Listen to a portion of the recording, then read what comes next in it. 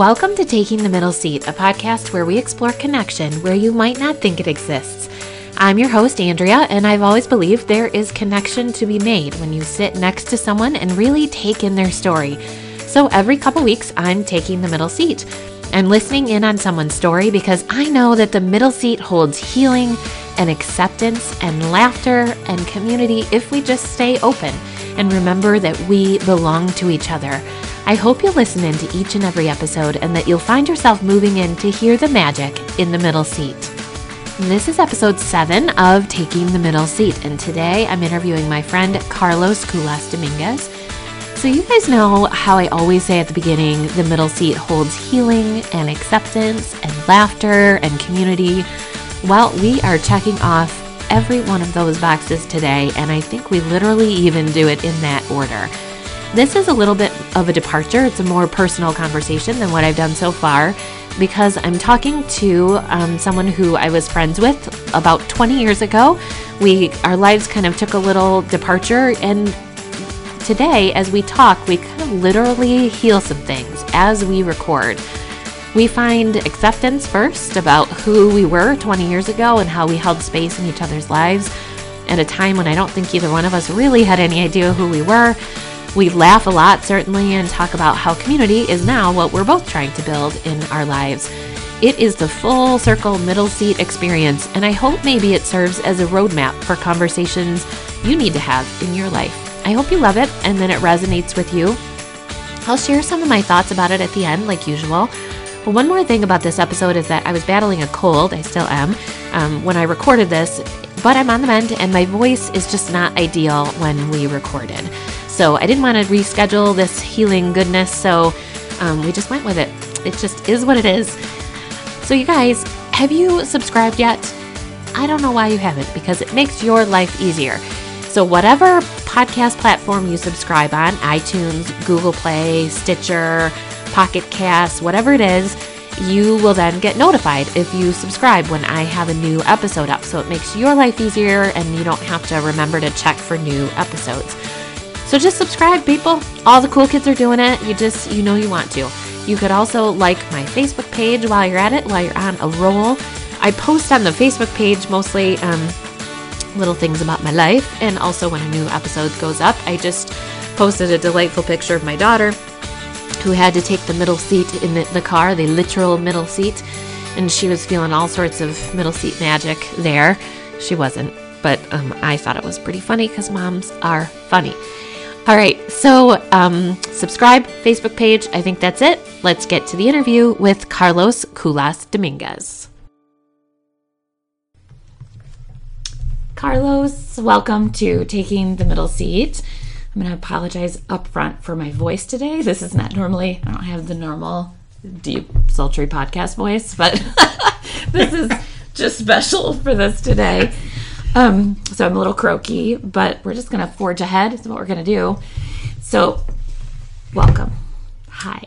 Awesome. Thank you for having me, Andrea. I am super excited to be here and to just connect and share and just see where this takes us. I love it. So tell people a little bit about just a snapshot of what your life is like today. Who you are, life, family, job, that kind of stuff. You know, if I had to put it in a quick snapshot, currently I think my life right now is really just about being in relationship and being present with people. I recently have resigned from the education world. I've been in Grand Rapids Public Schools for the last several years, and I decided it was time for a change. And I really wanted to figure out what my path and where I really need to be in a way that is more meaningful, that's adding value to others, and I'm really growing my influence. So right now I'm in a transition spot, but for me it's been really kind of a sweet spot because I'm really trying to learn how I'm going to transfer my talents and my skills in ways that are going to, again, grow my influence and add value to others in a mindful way. I've been very focused on mindfulness and transferring the skills of building relationships and connecting people, connecting myself to people, bringing out the best in others. So kind of a lot of those things that I've learned on as being an educator, trying to transfer those skills into a different area in a way that I can have a bigger global impact. I love it. And part of what all of that speaks to the goal of this podcast, so that's part of what I wanted to have you on for, because I know that you're a connector and you know the magic that happens with that. So we met a long, long time ago, like probably around 20 years ago, when we were in college, and I was excited about our conversation today. So because I knew that we were kind of had a pretty close friendship for a while back in the day, and then we did kind of this split, and we've led, lives where we knew each other existed out in the world, but haven't kept in close contact for about that length of time. And to kind of circle back and figure out where those paths have led us, I think it's kind of interesting that it's both led to connection, like jobs and connection. But so to talk a little bit about what that path has been for you in that 20 years, sure. Which I'm sure, we can just cover that in an hour. You're fine. We're just going to zip right through 20 years of growth. But talk a little bit about what was happening for you back in the day. Yeah. And then you have mentioned to me previously that you went through an addiction and recovery period of your life. Absolutely. So I think, back in the day, as we're referring to it, we were, I was, so back in the day, during that time, I realize now that I was young and naive, and I thought I knew it all. I thought I was on top of the world. A lot of things that we all go through, and I was just focused on myself. I was focused on what it is I need and who I need around me to get what I wanted for that moment in that space. And I think during that time, little did I know that I was being prepped by. I wasn't being prepped. I was being prepared by being surrounded by some pretty incredible people. And I can honestly say, reflecting back, that you were one of those people. Oh. And I don't mean that in a way that is at all small. I'm talking fundamentally important. Because back then, I didn't really realize that I had an addiction issue. I didn't realize that I was struggling with my own identity. I didn't realize that it was okay to let people in and to be a part of your world in a genuine, thoughtful way. I just knew that for me, I was charming. I knew that I could make friends. I knew that people wanted to hang out with me. I knew that people thought I was fun. But I really didn't understand what value and what impact that could have on my world, just sticking in that circle. And thinking back, in that space, I wasn't just young and naive, but I was ungrateful. I was unaware. And I was pretty lost. And that is probably like the core.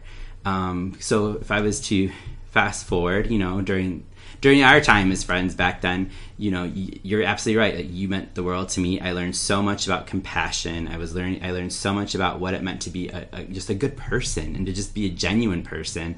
And yet being blinded about some of those relationships that I had in my circle at that time. And I don't know how much of a story you want here, but I'll give you one. Well, that's good.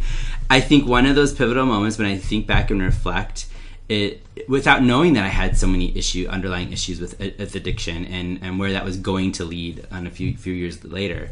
But I remember one time coming back, and we were living next door to each other at some townhouses, Laker Village at Grand Valley.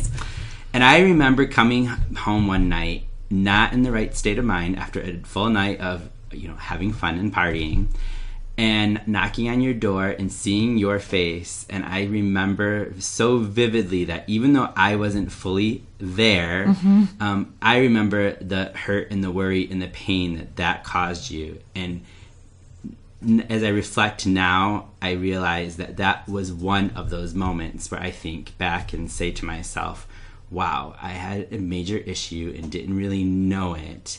And I had somebody in my life that could have been that cared, and I didn't care enough about myself. And I remember that moment because there's no way I should have made it home in one piece that night. Thank God I did. And fast forwarding though, that really led to a pivotal part. And I know that we had what I saw as as a falling out, and it was because of where I was at. I wasn't in a space to have people who cared around me. I wasn't in a space to feel that I deserved to be connected to people in a meaningful way and in a genuine way. So I continued on, and I let people go that I probably shouldn't have at that time, and for whatever reason, you just have to accept that and move forward. But I think the second point was the turning point for me. It was a tipping point. Is I was still living the life that I thought I was meant to do, and making those connections and having a great time. So after college, that led me into actually. I take that back. After college, I tried to go into teaching and found out that wasn't going to happen so easily because teachers get pink slipped quite often. So I said, okay, I didn't do all this so I can get pink slipped every year. So I went back to school and was working on my second degree, and really still kind of lost and being stuck in that space of being comfortable. And during that time, I went back into working in the food industry as a bartender. And that's when the big life change happened for me. And I was out one night, again, partying, really fun and having a great evening. And on top of the world. And I was driving home on a Labor Day morning. It was, I believe, 2004, very early in the morning. And I flipped my car on the freeway. Oh my gosh.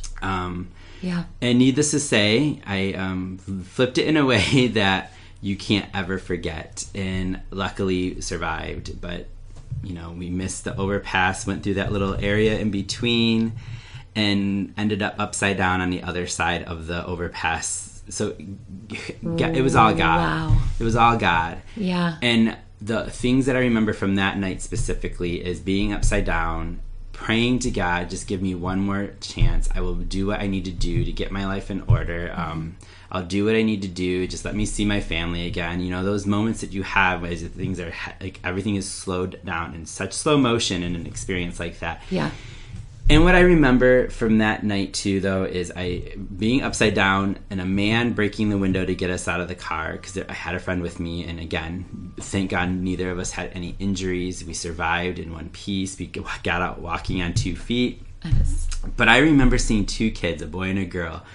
And I got out of the car asking that guy, Where are the kids at? Where are those kids at? Where are those kids at? There are no kids here. It's 7 a.m. on Labor Day morning. Yeah. You're lucky that nobody else was hit. Do you even know? And he explained to us exactly what he witnessed. And to this day, I just count my blessings, because I swear that those 2 little kids were the angels that were sitting out the car. Yeah. And that is when I kind of came to finding God. And I think that's where my journey started. And I've always been one of those people who... I don't really need to learn something twice. So, and I tend to be a rule follower. So when they throw you into a holding cell, and that feels like, a lifetime, when it was like less than 24 hours, and if you're in that space of humility and can embrace being humble, that's what it was for me. Yeah. And I took that as an opportunity. I mean, I went through the whole court and the whole process and everything that comes with it. So bless the judge at the time, as much as I didn't like him. Yeah. But that led me to recovery. Yeah. And that led me to AA, and it wasn't an option for me. And that's when I started really peeling back those layers of some of the healing that needed to happen, where some of that growing needed to happen, so where a lot of forgiveness needed to happen. And to just really realizing, like, wow, I have lost so much. I have lost so much time. I have lost so much energy. I have lost so many opportunities. I have lost so many amazing people, all because of an addiction that I did not really know existed. And I was there for AA. So Alcoholics Anonymous was a huge pivotal point, and that accident was obviously like the tipping point for me. Yeah. But what that led me to is realizing, well, my addiction, the alcohol was a symptom of bigger issues. Okay. Like, it wasn't that I had to drink every day. It wasn't that any of that, but I knew that when I would go out, it was that magic pill that you need to just be somebody that you weren't comfortable being. Yeah. And And I'm saying all this because obviously you knew back then, like I'm gay. I've been out since I was in high school. Yep. And that's when the recovery started peeling back even more deeper layers of, wow, I wasn't okay with being who I am. Yeah. I wasn't okay with embracing that. And I think, going back to when we met, that was probably, okay, so this is where I get emotional. I wasn't in a space to know that there are people that genuinely cared or wanted to be my friend and accepted me for who I was. Mm-hmm. And you were one of those people. Mm-hmm. And I think back about that day of, I do, if you don't mind, I think back about that experience and how stupid I was, and naive because, go ahead. And I think, there's a lot of forgiveness that I think we both are due for who we were at that point in life. What I remember of you back then is a big personality for sure. That hasn't gone away, I would imagine. No. And I think we all know those people with big personalities that are kind of the life of everything. And the first assumption people make is they must be the most confident, most settled, most with it person in the room because they're leading the charge for everything. So, not only did you, socialize in a big way, but you led things in a big way. So I remember that piece for sure. But I think people listening know people exactly like that. And to not assume that they have everything together just because they might be the one dancing on the dance floor, that there's always layers to everything. Yeah. But the other thing I remember, and I think it's just because of how I'm wired, is I just remember sadness. I remember sadness underlying everything. Not necessarily that our friendship was just all sadness. It wasn't.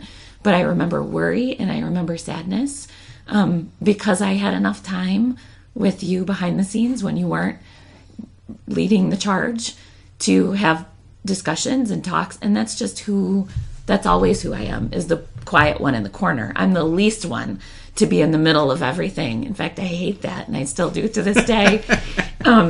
And what put us together in that space and time is because we both needed something.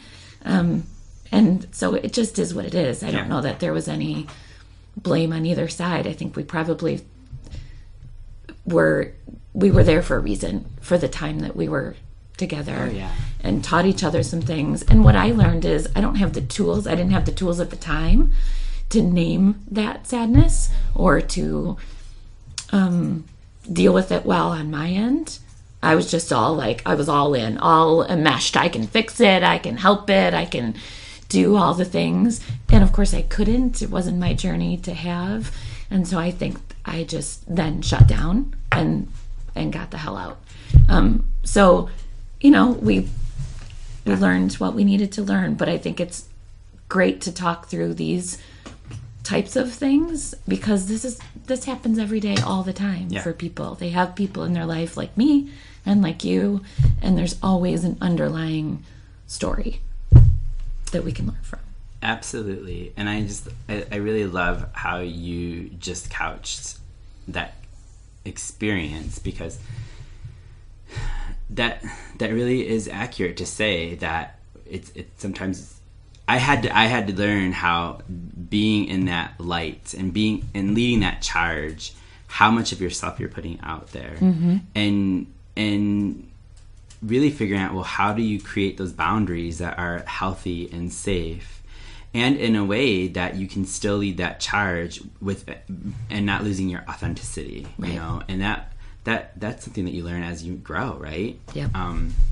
And so that's where it's taken me. And recovery for me was a blessing. And I don't regret a minute of it. I'm grateful for every moment that I've had to go, because that led me to really peeling back some of those layers of knowing that, wow, be grateful for certain people, be grateful for those certain moments. It led me to taking the time to forgive. And Lord Jesus, that is something that hasn't stopped yet, because there's just so much work in forgiveness, Darn it all.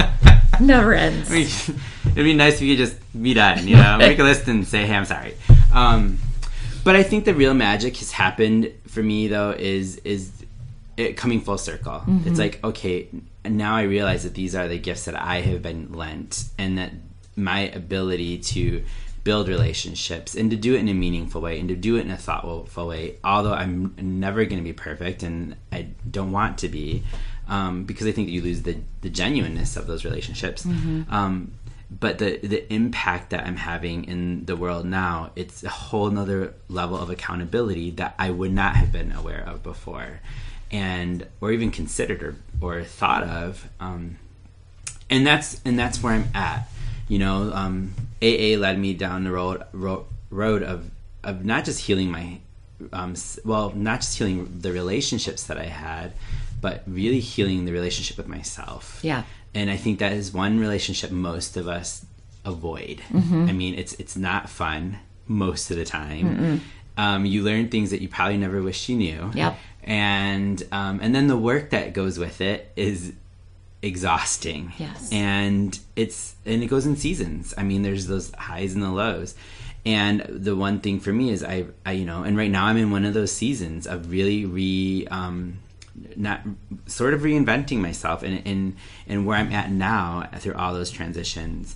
Because what I can say, and I'm having a difficult time sharing, is that AA led me down to realizing that my issues weren't with alcohol. My issues were with me wanting to feel like I belonged. My issues was feeling like I am worthy of being loved. My issue was knowing like my sexuality was just a piece of who I am. Yeah. And where that fits in, which led to some very unhealthy relationship practices that led to me discovering other addictions, whether it was sexual addictions or, going for the wrong relationships. And that right there became like the crux of my recovery. Yeah. And it's such a taboo topic for people. Yeah. People don't want to talk about it, and people don't want to come and be upfront about it because you're labeled. I mean, people can accept people when you're labeled as, an alcoholic or a drug addict, but when you start talking about sex addiction, people just shut off and like, okay, you're just some kind of perp,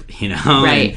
And that's not the case at all. Right. Well, and I think it's so common working in, I mean, I'm a social worker, as you know. I think it's way more common in all of its forms and iterations than people think it is. Just like alcohol addiction or drug addiction or any other kind of addiction. But you're right. People just don't want to talk about it because of whatever, taboos, fears, all of that. And they might, like you said, jump to, well, you're just a perv and you can stop doing that and like whatever. That's not an addiction. And so it's misunderstanding, of course, just like any other thing people don't want to talk about. So that was the root of it. And then, I mean, that's huge to just figure that out, I think. Yeah, that was the root. I mean, and again, that's why for me, it's crazy how many things led to it, of course, but the tipping point I do consider to be the accident. Yeah. And I'm grateful for that because I wouldn't be where I am now. Yeah. And again, I'm still doing the work. I still go through those seasons where you feel that addiction is very alive. It doesn't ever go away. As much as you wish you would love to just wish it away and pray it away and ask somebody else to take it for you. Whatever it is, it's work that you never stop doing. And as being a social worker, I'm sure. Yeah. But the one thing that I have come to know is like I have the tools, so I don't have to depend on alcohol. I don't have thank God I didn't have to go down like the road of any kind of narcotics. I've learned to find different ways to cope and what triggers things. But the biggest thing I've learned is how important people are a part of that, and how you have to be willing and open and vulnerable to share. And that is why I go back to now. I can go back and reflect and be like, you were one of those people, Andrea. You were one of those people that showed me that those people exist in the world. And it's allowed for me to be open to new people to come in. Because had I not, I probably would be in a different place right now, whether alive or dead. And I wouldn't be able to be doing what I love. And now, I've been married for the last 5 years. I feel most times like I get to be like everybody else. I get to dream again. I get to be more authentic. I get to be more comfortable in my skin. I get to feel like I have a space and a place to belong.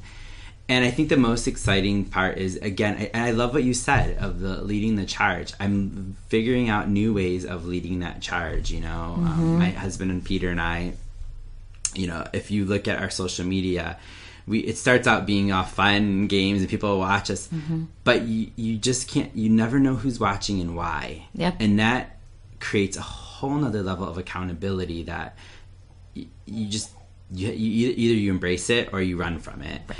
And for me, it's like, okay, wow, we hashtag happy hubbies, and we walk into any event and people like, you guys have like the most fabulous life. It's like, no, we have a life that we really have to work hard for. Right.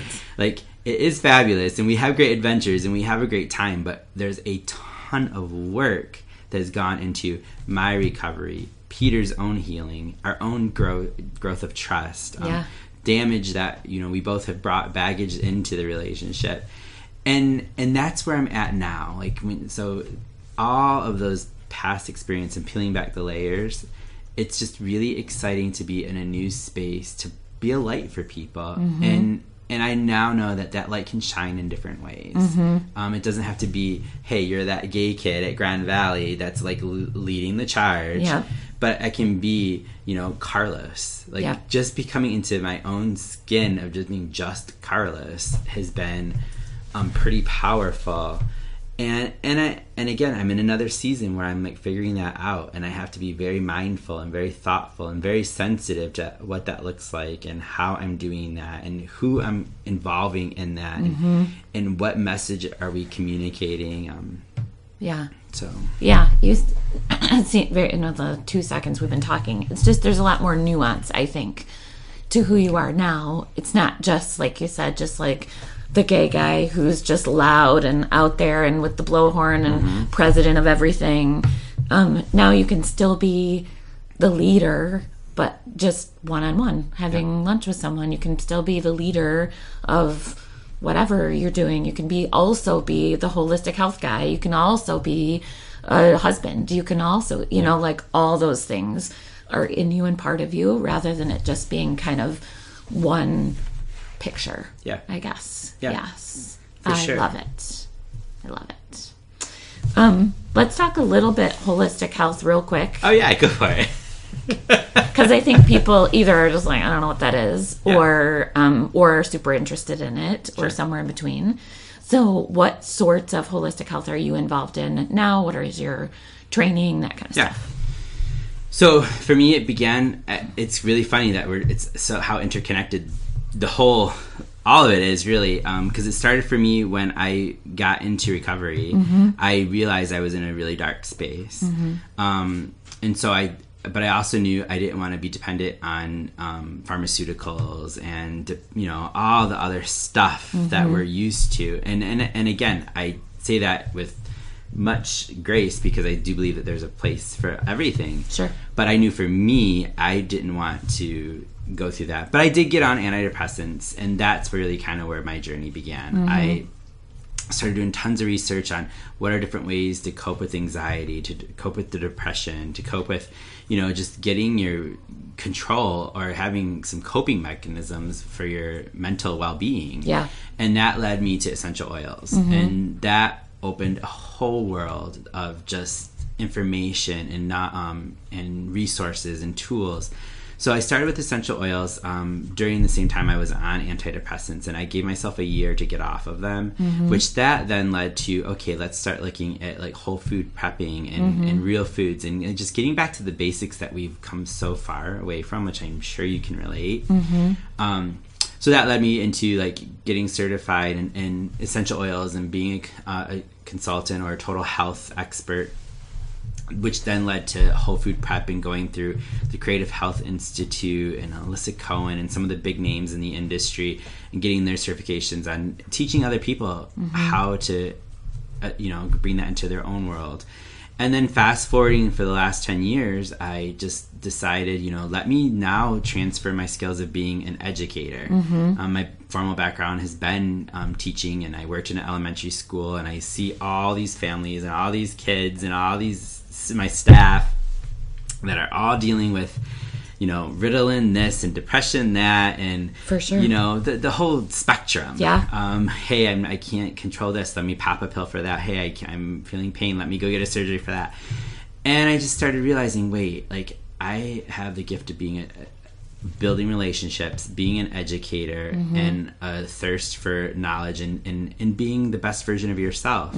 So that is how I have brought the whole world of holistic health and prevention into my repertoire. And then most recently I got into some Thai body work, and that has been profound, and just helping people know that there's other ways to manage pain, there's other ways to gain range of motion, and when I pair that with eating better and whole foods, and then bringing on like the good healthy supplements, whether it's essential oils or vitamins, and so there's all of that has been it's just been freeing. It gives you options, and it allows for people, because my main goal with holistic health really is meeting people where they're at and providing a menu of options that best serves them and their needs, so that we can journey and walk together, because so many times we're told what to do, not how to do it.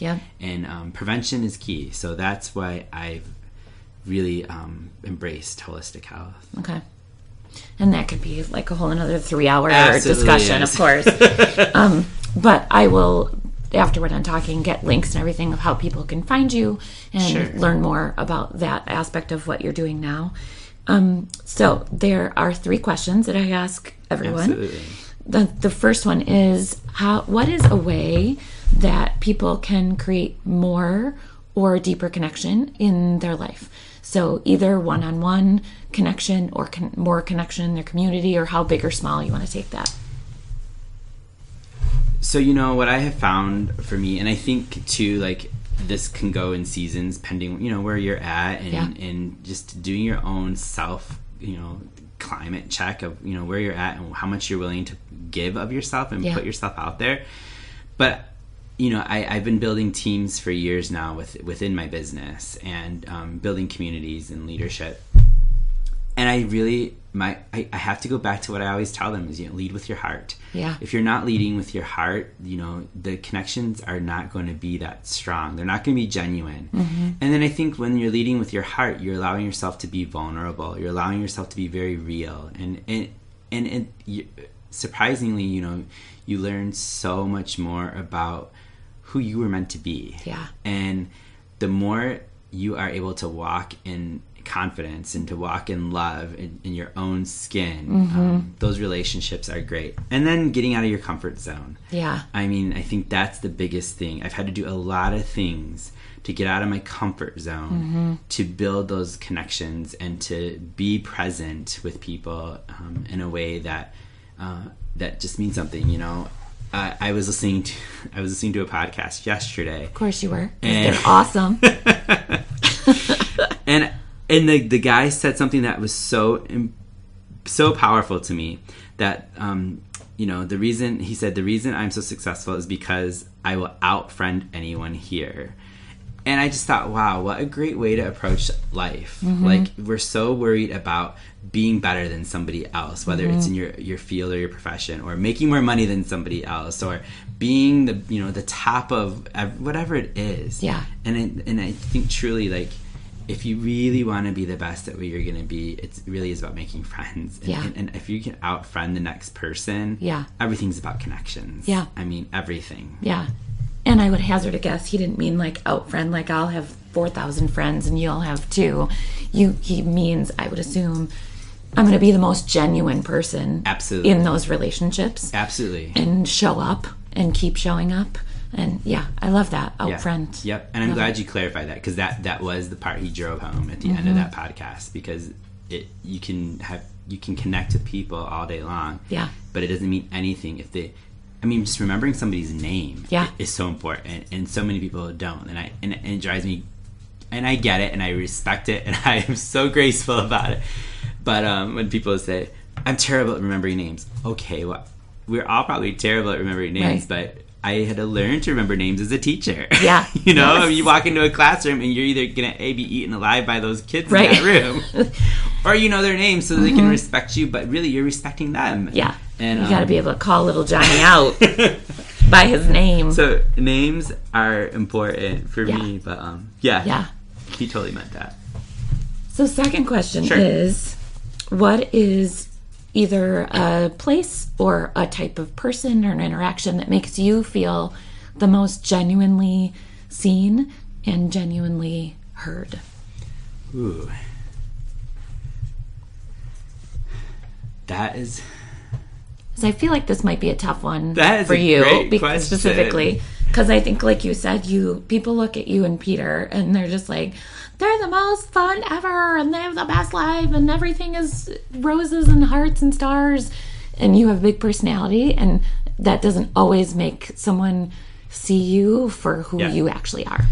You know, I think great question, Andrea, because I'm having a really hard time processing now. It's fine. I think I have to go back to what you had already said. It's really when you're able to be in those spaces of vulnerability and being present. And I think most of those times, because like you said, I thrive walking into a room full of hundreds of people. I get on a stage with 20,000 people and I'm like, oh yeah, this is like heaven. I'm nervous, but I love this.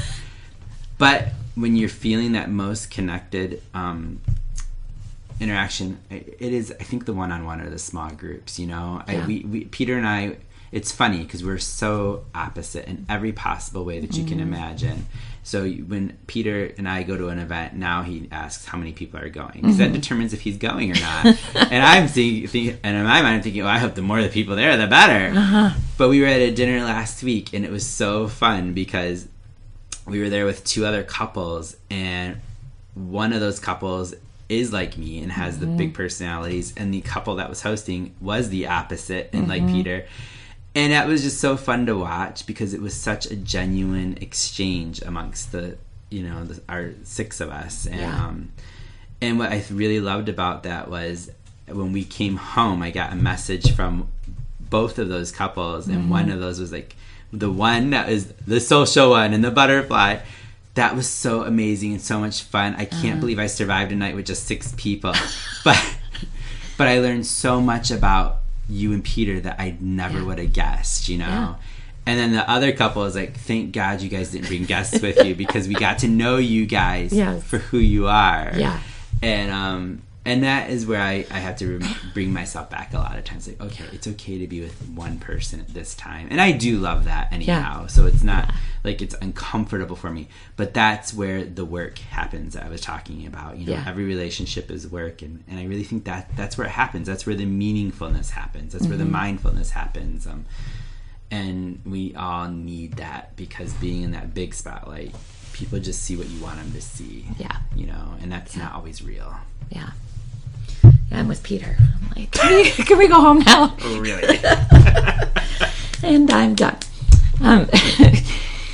So I'm always telling George, he's not really a social butterfly either, but he's better at the like mingling, chatty kind of stuff. And I'm just like, oh my God, I want to go home and get my slippers on. You'd get along with Peter. So last question is, and this is just purely because I like asking people, is favorite thing. So it can be as like fluffy as like I just ate this really cool meal at a really cool restaurant, or you can take it as deep as you want, but a few favorite things that you're just loving right now. You know, right now, well, one, I really love sitting on my couch as social as I am. Oh. I do love just having a good day on my couch and not doing anything. Of course. Yes. And binging a show or playing a video game. Yeah. Doesn't matter. I should probably read more, but, you know, that's not in my season right now. No. But for Peter and I, though, we love to travel. Okay. We love to travel and explore, you know, it could be Disney. It can be, you know, we were just in Kenya not too long ago. Mm-hmm. And for us, we're realizing that that's really where so much work goes into building those relationships too. Because if you're just traveling with the two of you, you learn a lot about each other that you probably didn't know, even if you've been together for 20 years, right? And then going with groups, we're trying to do that and explore that more. But traveling. And then the other piece that I'm really enjoying, and it's scary at the same time, but I'm in a transition, as I've been mentioning, of kind of rebranding myself, like who I am and what do I want to be sharing and what gifts do I want to be putting out there. And I really want to make sure I'm doing it with a clarity and with a thoughtfulness and a mindfulness. And so that's been a lot of fun. And so what that's led to me in the space that I'm in now is I'm just saying yes to almost every experience with any opportunity to meet new people. Because I really am trying to stay firm in the idea that my gift for connecting is going to lead me down the path and open those doors that I've been waiting for, versus me trying to force the doors or or be in control of what I'm supposed to be doing right now, because I really don't know. Yeah. So, well, and I think that's an exciting space to be in, but also can be really hard because you're like, okay, I'd like a clear direction. It's time. But yeah, I think that's awesome. This has been, fun's a weird word. It wasn't that fun, but it's been delightful. Wonderful. I'm so glad that you said yes.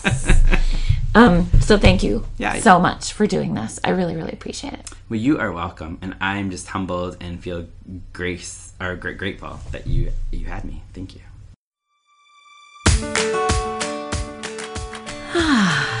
So when you resolve something that you didn't even know needed to be resolved? Going into this interview, I was easy breezy. I absolutely knew we would explore Carlos's story about addiction and recovery, which is certainly powerful in and of itself. But I honestly had no idea we would talk about how our friendship was wound into that story. And our friendship was pretty intense and it had a fairly abrupt ending. But it was 20 years ago, so I felt like that was kind of a blip on my life timeline, and I didn't feel any ill will or that I needed any particular resolution. But this conversation was such a good reminder that whenever we are open to having genuine connection with someone, we'll always come away having learned something. We have to. So none of this was scripted or expected, and yet I feel like I learned something significant about myself and how I continue to make assumptions about people in my life. I was painting Carlos with sort of a broad brush, and I was reminded that just like he said, we are all nuanced. We are not solely our sexuality or our gender or our race, but we are nuanced and detailed and usually contradictory. And I love how Carlos exemplifies this when he talks about being a leader and having insecurities that he's working on, being gay and believing in God, having a history of sexual addiction, and being in a beautifully committed marriage. I was so humbled when Carlos mentioned the role that I played in his life. It's always hard for me to hear things like that, but it reminded me that you just don't know how you're impacting others. You don't know who's listening, who's watching. So love and openness are always the key because we belong to each other. I love how Carlos mentioned the concept of outfriending others. Not in a competitive way or a way that focuses on numbers, but outfriending in a way that shows people in your life that you're willing to show up even when relationships are messy or hard or complex or interrupted by 20 years, like our case. I'm so grateful that Carlos was willing to talk about his addictions with vulnerability and openness, because I do think that addiction is in so many people's stories, whether it's yourself or your family members or friendships. It's just everywhere, all sorts of addiction. If you do want to connect with Carlos, you can find him at his Facebook page, and I will link that in the show notes. I know he'd be open to connecting about almost anything, but he is a great resource in particular for things like leadership, business building, and holistic health, including the specific modalities of essential oils, and Thai massage. So if you want to connect on that, I'm sure he would love that. So just go to the show notes and you'll find a link there. Thank you so much for listening. You can find me on Facebook, of course, and on the Instagrams. On Facebook, I'm at Taking the Middle Seat or Andy Lou, ANDIELOU. I'm also on Instagram, like I mentioned, at Andrea Beck Lunsko, all one word, no hyphen. I'll put that in the show notes too, since some people don't know how to spell that complicated last name of mine. So thanks again for listening. I hope you'll tune in next time to hear the magic in the middle seat.